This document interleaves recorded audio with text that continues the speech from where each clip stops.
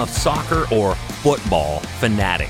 I'm a Canadian, but Canada has no representation in the tournament, so I, like so many others, latch onto a country who is, and with whom we have either heritage or at least an affinity for. Hi, I'm Chris May, writer, producer, and host of This Day in Weather History, now in its second year from the Weather Network in Canada. So therefore, I also live for the arrival every 4 years of the World Cup. And on July 13th, 1930, I would have been sitting in a chair, likely with a cerveza, ready to watch the first ever World Cup soccer match in history. Well, kind of. Didn't actually play out quite that way. But it did happen on this day in weather history. Let's open with some perspective here, and for that, we need a quick history lesson. The South American country of Uruguay was a world soccer juggernaut at the time. They had won the gold medal in soccer at 2 consecutive Olympics in 1924 and the 1928 Games.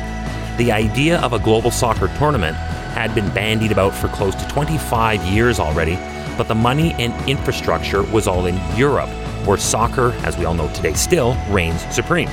But with Uruguay now proven as an international soccer force, the right to host this competition, the World Cup, was given to them. And with that, 13 teams were to gather in South America. I'm going to explain why so few teams were in the first edition, and that, too, is a crazy lesson in history, logistics, and fair play. All matches took place in Montevideo. 3 stadiums were used: Estadio Centenario, Estadio Pocitos, and Estadio Parque Central.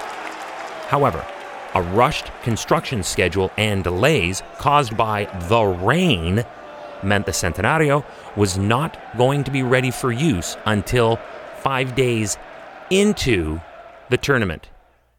Welcome to year 2 of this podcast. Right now, you're listening to the full version of today's story on your favorite podcast provider, but there's also the daily podcast video short. They're shot right here in my podcast recording studio, so you get that perspective, but oftentimes they will include visuals from that day's event from when it happened in weather history.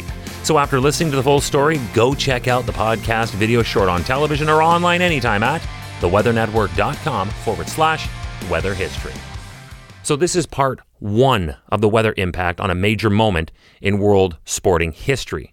Here we are building what would go on to be known as a football cathedral, and weather prevents it not only from being the site of any opening ceremony, but it can't even be used for the first 5 days of this international tournament, sending scheduling and logistics likely into a tempest.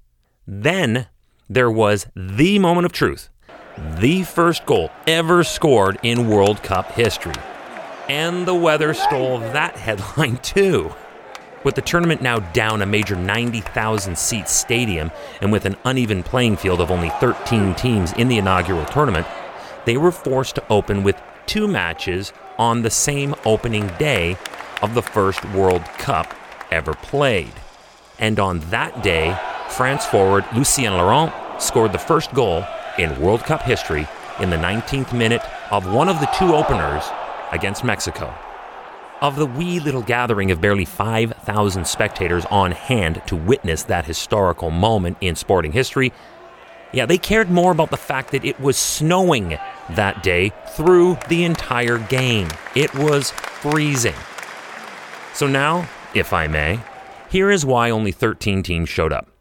After the 25-year dream of a World Cup of football, the tournament did not go to a European country that was actually in the summer and whose travel logistics were far easier given the close proximity of the borders. So this, to say the least, did not sit well with Europe. As a result, the other 4 countries bidding to host the inaugural competition, that was Italy, the Netherlands, Spain, and Sweden, immediately backed out. At that moment, they should have instituted the fair play campaign that we have today, but that was a different story. Soon after, Austria, Hungary, Germany, Switzerland, and Czechoslovakia all took a pass. Belgium, Romania, Yugoslavia, and France originally said yes, and then most of them backed out. France, of course, played. England was already in a spat with FIFA, so they were out too, and in the end, only 4 teams from Europe made the trip. The rain takes the principal stadium off the table for almost a week of play, and when that massive hurdle is being handled, the first ever goal is remembered for the fact that it was snowing throughout the game. On July 13th, 1930, this day in weather history. Tomorrow is July 14th. As night fell on the Green Acres campground at Pine Lake, Alberta, so too did a tornado, accompanied by 300 kilometer per hour winds at their center. That's tomorrow's story, July 14th. It happened this day in weather history. I'll be there. I'm your host, Chris May.